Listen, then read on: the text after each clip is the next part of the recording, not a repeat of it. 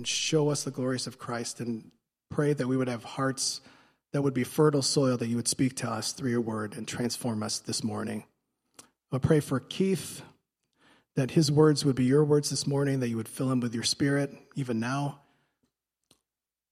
And Lord, we pray for our kids, that you would soften their hearts, that they would come to know you even this morning, and bless the teachers as well. So, Lord, would you fill us with your spirit, show us the glories of Christ, fill us with all your fullness, and to you who's able to do far more than we can ever think or imagine, may you be glorified at this time. In Jesus' name we pray. Amen. So this morning, Keith Carlson's going to preach the word to us this morning. He's preached here several times before. He was a pastor at Grace Church for about 20 years. He was a pastor of outreach and care. He actually helped found what became the Grace Care Center. And he's currently leading a new nonprofit called Greenhouse Giving to help inspire more effective philanthropy. He is married to Rosalind, and they've been married for over 31 years, and they have 3 children, all grown up. So let's welcome Keith. Why don't you come on up here and preach the word?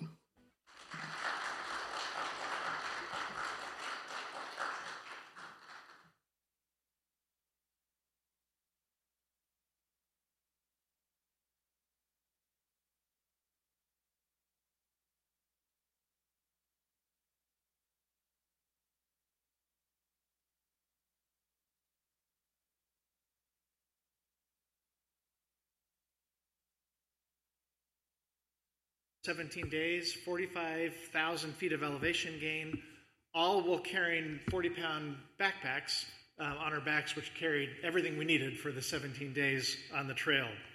Claire's 23. She's in really, really good shape. So I was the one we were worried about for the 12-plus mile days we were hiking. But we settled into a great rhythm together. We ended up having some unspoken rules that we both followed, like never complaining, ever, even with a sprained ankle. Up at 5:30 in the morning, stuff our sleeping bags into their sacks, clean out the tent. Claire would heat up the water for our breakfast of hot oatmeal. I would take down the tent and pack it. We would pack up our gear. We would make our morning video. We'd wait till the last minute to get our backpacking clothes on because it would be cold that time in the morning. We would pack our backpacks, make one last sweep of the camp to make sure we didn't leave anything and no trash, and then we were on the trail by 6:30. I would take the lead because if Claire led, then she would hike way too fast for me, so I was the one always in front. When we got to camp, early afternoon, we both knew our roles. I would set up the tent, but Claire would actually pound in the stakes because I was getting really lightheaded at that elevation. And then we would alternate filtering the water. We would clean out our backpacking clothes from the day, which were quite stinky and dirty by that time. And then finally, once we were done with all that, we could take a rest and we could either read or sit by the lake for the afternoon. But Claire and I never sat down and wrote out our expectations and our roles with each other. These were unspoken, but we intuitively knew how to act with each other and what our different roles were. And we had a great time together. It was an amazing gift of time with my now grown adult daughter that she wanted to spend that much time with me. Of course, she's not here to tell you that this morning. This was my interpretation of our time together. But part of the reason it was so good and so natural and fun was that it was easy to be with each other. It was because of the unspoken rules that we adopted together. I wish that the same could be said for the family of God. I'm seeing today that there is significant confusion about who we are and how we are to act as Christ followers, as Christians, as the people of God.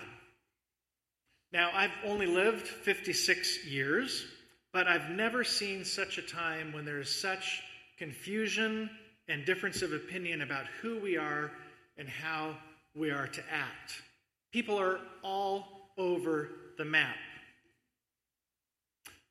Do we have any guidance for how we are to act and what our identity is as the people of God, as the community of God, as the church? Well, yes, that's pretty much one of the main reasons of the whole Scripture, all throughout the Scripture, the formation of the community of the people of God, us as Christians, us sitting here this morning as Chinese Christian Church, Chinese Community Church.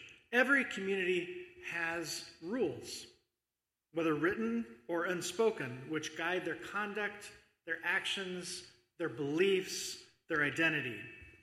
For instance, my wife and I live in a subdivision in Westfield called Beacon Point, and we belong then to this homeowners association called the Beacon Point Homeowners Association.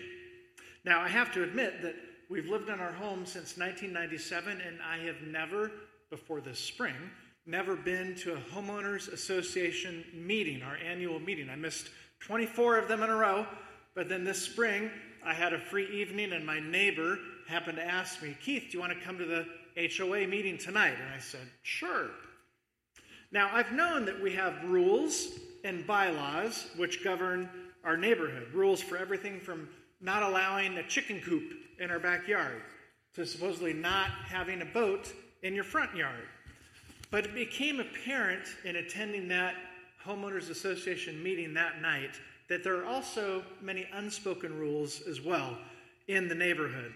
And it was an eventful evening, to say the least, leading actually that night to the vice president of the HOA resigning, and then a month or two later, the president resigning as well. All of us belong to different communities, multiple communities. Some of us have family, we have workplace, we have school, maybe a knitting club, a book club, maybe the Birders of Indiana, or a bridge or a euchre club, or a master gardening community, or the Chinese Christian Church. And they all have certain rules and expectations of conduct and identity. So back to the people of God, us as Christians. What are the expectations, the rules, our identity as Christ followers? Well, the Bible answers that question, addresses that question in many of the 66 books found throughout the Bible. But one place we don't always often just turn to look immediately is Leviticus. As Chris mentioned this morning, the book that you've been studying together with Pastor Justin, what he's been leading you through. Pastor Justin asked me to preach on Leviticus chapter 19 this morning. And as it turns out, Leviticus 19 goes a long ways towards answering that question of who we are and how we are to behave. I would suggest strongly that the family rules for the family of God revolve around two very important verses that we find in Leviticus chapter 19. And the reason I know that they're important, and Chris even alluded to it this morning, led us through the liturgy, is that they're referred to multiple times in the New Testament. They're referred to many times and quoted in the New Testament. So the first comes right off the bat in Leviticus 19, verse 1. Where it says, "The Lord said to Moses, 'Speak to the entire assembly of Israel and say to them, Be holy, because I, the Lord your God, am holy.'" This is probably one, if not the most important passage in the Bible regarding our identity as the people of God. And to explain why, I'm going to invoke one of my favorite theologians of all time, Dr. Chester Wood. Chet Wood and his wife Dolores live in Fishers, Indiana, of all places. After a lifetime as serving as professor and dean at First Asian Theological Seminary in the Philippines, and then Nairobi Evangelical Graduate School of Theology in Nairobi, Kenya. And I was introduced to him, thankfully, many, many years ago. And allow me to introduce him to you in his own words, because it's important for context of what I'm going to say he taught me about this verse and about what justice and holiness means. He says, "I grew up as a Christian in Midwest America. I had very little understanding of what biblical justice was beyond justification by faith through faith in Jesus. Even the burning issue of my day, the civil rights movement for African Americans in the 60s, had little impact on me and my faith. But years later, in 1976, when I arrived in the Philippines with my wife and 3 young daughters and began work as a missionary teacher at Asian Theological Seminary, my faith and my understanding of biblical justice were confronted for the first time with the reality much of the world lives in: massive poverty. The poverty we saw in the Philippines was overwhelming. We lived in Metro Manila, where 9 million of the 11 million Filipinos living there survived on less than $1 a day. Some of them became our neighbors and friends. We visited them in their shacks. We spoke haltingly in their language. Eventually, we came to realize that the systemic roots of poverty were nourished in the soil of injustice. And although I had earned all the appropriate degrees to address such matters from a biblical perspective, a BA, BD, THM, PhD, I had no useful understanding concerning what God thought about poverty and injustice. So in 1979, at age 36, I decided to begin tackling this matter by starting at the beginning in Genesis and asking the question, what does God say and do concerning poverty? That's Dr. Chet Wood, in his words. And I invited him to teach a class on justice years ago at Grace Church when I was at Grace. And one of the things that he taught in that class has stuck with me over the years since. He said that when God formed the people of God, the people of Israel, Abraham's descendants, the Israelites, he set them apart. That's what the word holy means in Leviticus chapter 19, verse 1. Be set apart. Be holy, for I am holy. He set them apart. He asked them to be holy for a very specific reason. All of the other nations at the time surrounding the people of God, surrounding the Israelites, all of them, and most of them since that time as well, had formed visible gods, made visible idols to worship. They worship idols that they can see. They fashion their gods into images carved in stone or wood or pictures or images, and they worshiped the image of their God that was visible to them. Their gods are visible, they can be seen, but the God of the Israelites, our God, the one true God, cannot be seen. He's invisible, and that presented a problem. How do you tell about your God when he can't be seen? You can't bring him into school for show and tell because you would be showing something to people that they couldn't see. But God had a great plan to answer this question for his people. He said, I'm going to establish rules for you, ways for you to behave, ways for you to treat each other and interact. And these rules are going to be very, very different from all the other nations around you. All the rest of the ways that the world acts, these rules are going to set you apart, be holy, and make you so distinct from the other nations and the people around you that they will notice the difference. You will treat each other with kindness and compassion. You'll protect the innocent and welcome the stranger. You'll give a home to the orphan and companionship to the widow.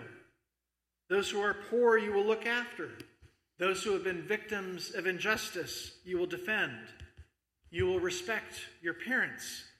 You'll not take advantage of the weak and the vulnerable.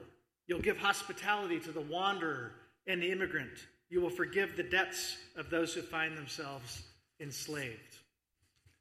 All of these rules were extremely countercultural at that time. The rules that God established for the people of God to set them apart, for them to be holy. And the point of those rules was, first of all, to make a beautiful society, for sure, but also so that the other nations would stand up and ask the question, why do you treat each other in this way? Why do you do this? And the answer would be, because we follow the one true God, the invisible God. Let me tell you about this God. Be holy as I am holy. Be set apart. Act in such a way towards each other that the people living around you will stop and notice and ask why. And then you can tell them about the God who they cannot see. Now, as it turns out, the very same principle is echoed through Jesus. In John chapter 13, verses 34 and 35, Jesus himself says, "A new command I give to you. Love one another.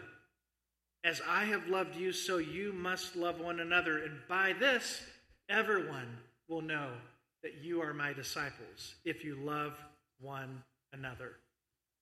Treat each other so uniquely by your love for one another that people will notice, and this will point them to Jesus. So when God says in Leviticus 19, verse 1, "Be holy because I, the Lord your God, am holy," and then he follows that up with a series of rules and commands, God is telling the Israelites to be different, to be set apart from the nations around them by doing the following that he lists: respect your father and mother, observe the Sabbath, do not make metal idols for yourself. When you reap the harvest, leave some in the field for the poor, for the foreigner. Do not steal. Do not lie. Do not rob your neighbor. Do not cheat your workers. Do not curse the deaf or cause the blind to stumble. Do not pervert justice. Do not show favoritism. Do not slander others. Do not endanger your neighbor's life. Do not hate a fellow Israelite. Do not bear a grudge. These rules set the Israelites apart.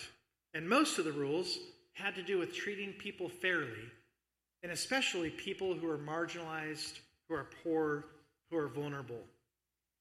This was not the norm for that day. If you were poor, you were at extreme risk. If you were a widow or an orphan or a traveler, an immigrant, you were exposed to the harshest treatment with no recourse, no one to defend you, no laws to fall back on. This was the extreme injustice in that day. God's rules for his family, for his people, were very, very different. And Dr. Wood taught us that the main reason behind those rules, those expectations of justice, fairness, compassion for the Israelites, that this would be the clearest evidence, the clearest apologetic for his existence as God. Justice and fairness. You know, some people today say that social justice is not a Christian thing, but I would beg to differ because the Bible is all about it. Interestingly, this summer when Claire and I were backpacking, the deepest conversations we had with fellow backpackers when we would meet them on the trail had to do with why Claire and I, as father and daughter, would willingly want to spend 17 days on the trail together. Lots of great conversations ensued from their observations about how we treated each other. And that leads us directly to the second command found in Leviticus chapter 19, which is really vitally important to us because of the number of times it's quoted in the New Testament as well. And we find it in verse 18. Do not seek revenge or bear a grudge against anyone among your people, but love your neighbor as yourself. I am the Lord. Love your neighbor as yourself. Jesus quotes this as the second great command, and Paul and James both refer to this command as the summation of the rest of the law. The question always has been, though, what does it mean? How do we love our neighbor as ourselves, and who is our neighbor? As Dr. Kevin DeYoung says in his commentary on this passage, instead of giving flowery, poetic, language about love, imagery about love, the author of Leviticus gives us very practical commands to illustrate what loving your neighbor is and what it means in our everyday life. DeYoung says in this passage, verses 11 through 18 particularly, he gives us 5 areas of life in which we are to love our neighbors. In verses 9 and 10, it tells us to love our neighbors with our possessions. It says, when you reap the harvest of your land, do not reap to the very edges of your field or gather the gleanings of your harvest. Do not go to your vineyard a second time or pick up the grapes that have fallen. Leave them for the poor and the foreigner. I am the Lord your God. In other words, be generous. Be generous with your possessions. Do not be stingy. Share. Share your wealth, especially with the poor. Then verses 11 and 12 tell us to love our neighbors with our words, not just our possessions, but with our words. It says, do not steal, do not lie, do not deceive one another, do not swear falsely by my name and so profane the name of your God. I am the Lord. Love others through your transactions and by your words, by being honest, telling the truth, not lying, not deceiving. The very things we learned in kindergarten, but we may have a hard time doing for some reason as adults. Love with words.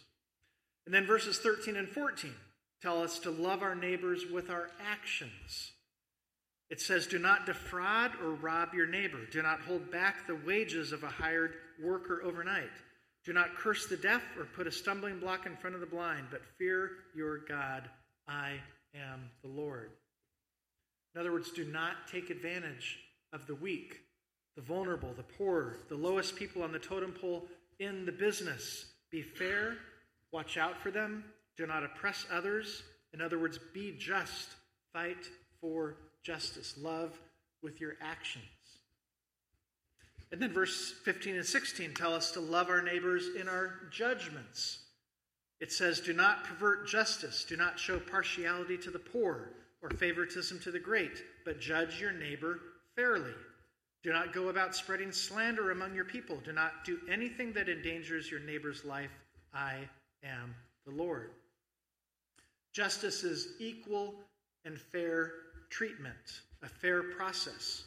What would our community, what would it look like if we adhered to these principles? And on top of that, to not judge others. And we didn't spread, and we don't spread slander. It's hard to even imagine what it would look like if we lived in that way. Finally, in verse 17 and 18, he tells us to love our neighbors in our attitude. It says, do not hate a fellow Israelite in your heart. Rebuke your neighbor frankly, so you will not share in their guilt. Do not seek revenge or bear a grudge against anyone among your people, but love your neighbor as yourself. I am the Lord. It's not enough to be polite on the outside. We have to be truthful on the inside as well and not hold internal frustrations or grudges against others. Loving people means being willing to say the hard things with truth and grace and being lovingly honest. And so DeYoung sums it all up in this way.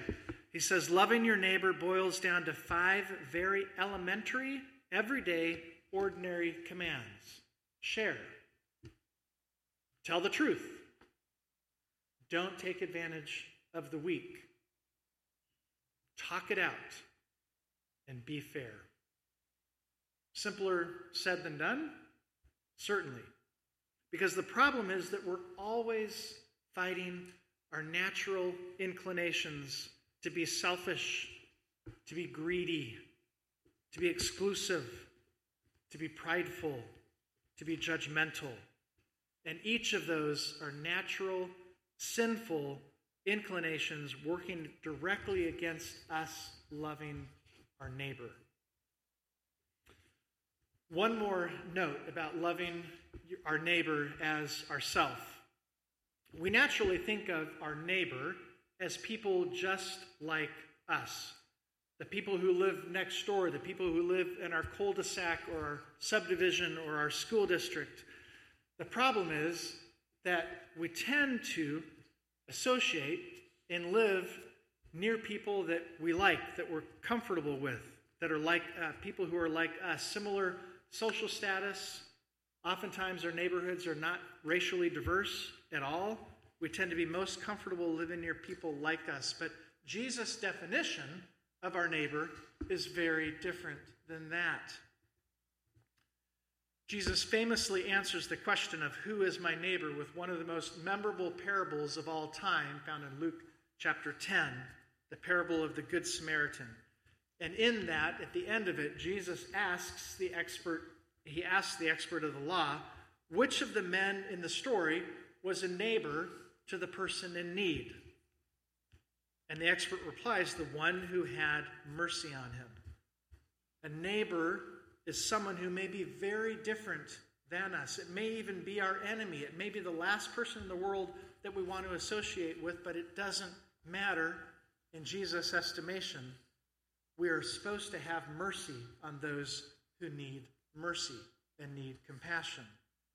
If they need mercy and compassion, we are to give it to them in the most generous way possible. We're to live out of a heart of generosity, especially to those who need it most. And Leviticus is very consistent with what Jesus says in giving concrete examples of who the neighbor is. The poor, the foreigner, the hired worker, the blind, the deaf, those are who our neighbor is. God's heart for justice beats loudly, it beats clearly throughout the Bible if we will open our eyes and our hearts to what he's calling us to do. So what does this kind of justice mean for us today? Well, it probably means not focusing on maximizing our profits as the sole purpose of our business. What gleaning opportunities do you have in your business to help others? And notice that in the gleaning, the poor still have to work to obtain their food. There's some great principles here, but what does it mean for your business? It probably means loving and caring for immigrants and allowing them to live among us, next door to us. It probably means determining who the outcasts are today and caring for them. It means being truthful. It means not attacking people in hurtful and personal ways, in person or on social media as well.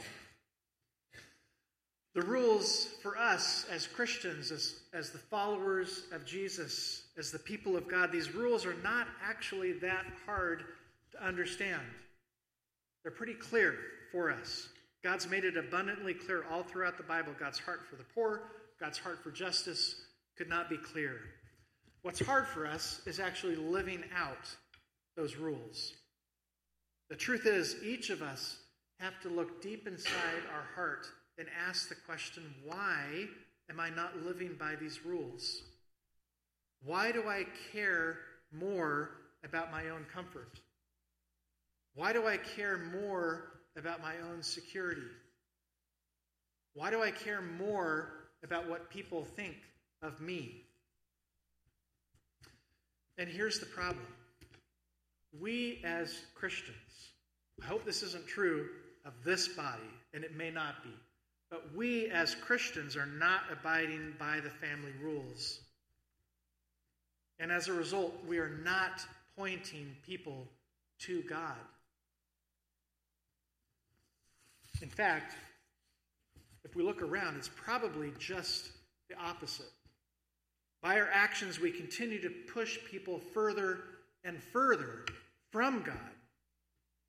There's a younger generation we're praying for this weekend that are away at camp, but this younger generation is watching Christians, they're watching the church in the way that we treat each other, and the way that we treat the poor, the marginalized, the oppressed. And that younger generation, it's directly causing them to leave the church. Many are leaving the church and vowing never to set foot in it again because of how they're watching Christians treat each other. Our witness is atrocious right now. Until we fix that by loving each other as ourselves, loving our neighbor as ourselves, loving our neighbor as Jesus loved, we will not have revival, the thing that we desperately pray for. So let's start. Let's at least take a first step by learning how to love each other well. Will you pray with me? God, I thank you for this very, very obscure book that you led Pastor Justin to preach through over these last few weeks, because there are some really, really applicable and important things for us to listen to today. And I pray that each of us can look inside our hearts and honestly ask ourselves the question, what do I want my life to be about at this point? Do I want to follow the way that so many people are going this day and age, or am I going to listen to you and your word for me of how I am supposed to love, how I'm supposed to love others, even those that are very, very difficult? God, I pray that you'd give us the courage to do that. I thank you so much for the grace and the mercy that you give to us so very clearly as Chris led us through this morning. I thank you that you continue to invite us to the cross. You continue to invite us to share your heart, and you'll continue always to invite us home in that way. And so, God, I pray for this dear group of people, this group of people who are trying to love you well and trying to worship you truly and honestly and trying to love their neighbors as yourself. And I pray that you'd give them the power and the courage to do that. In Jesus' name I pray.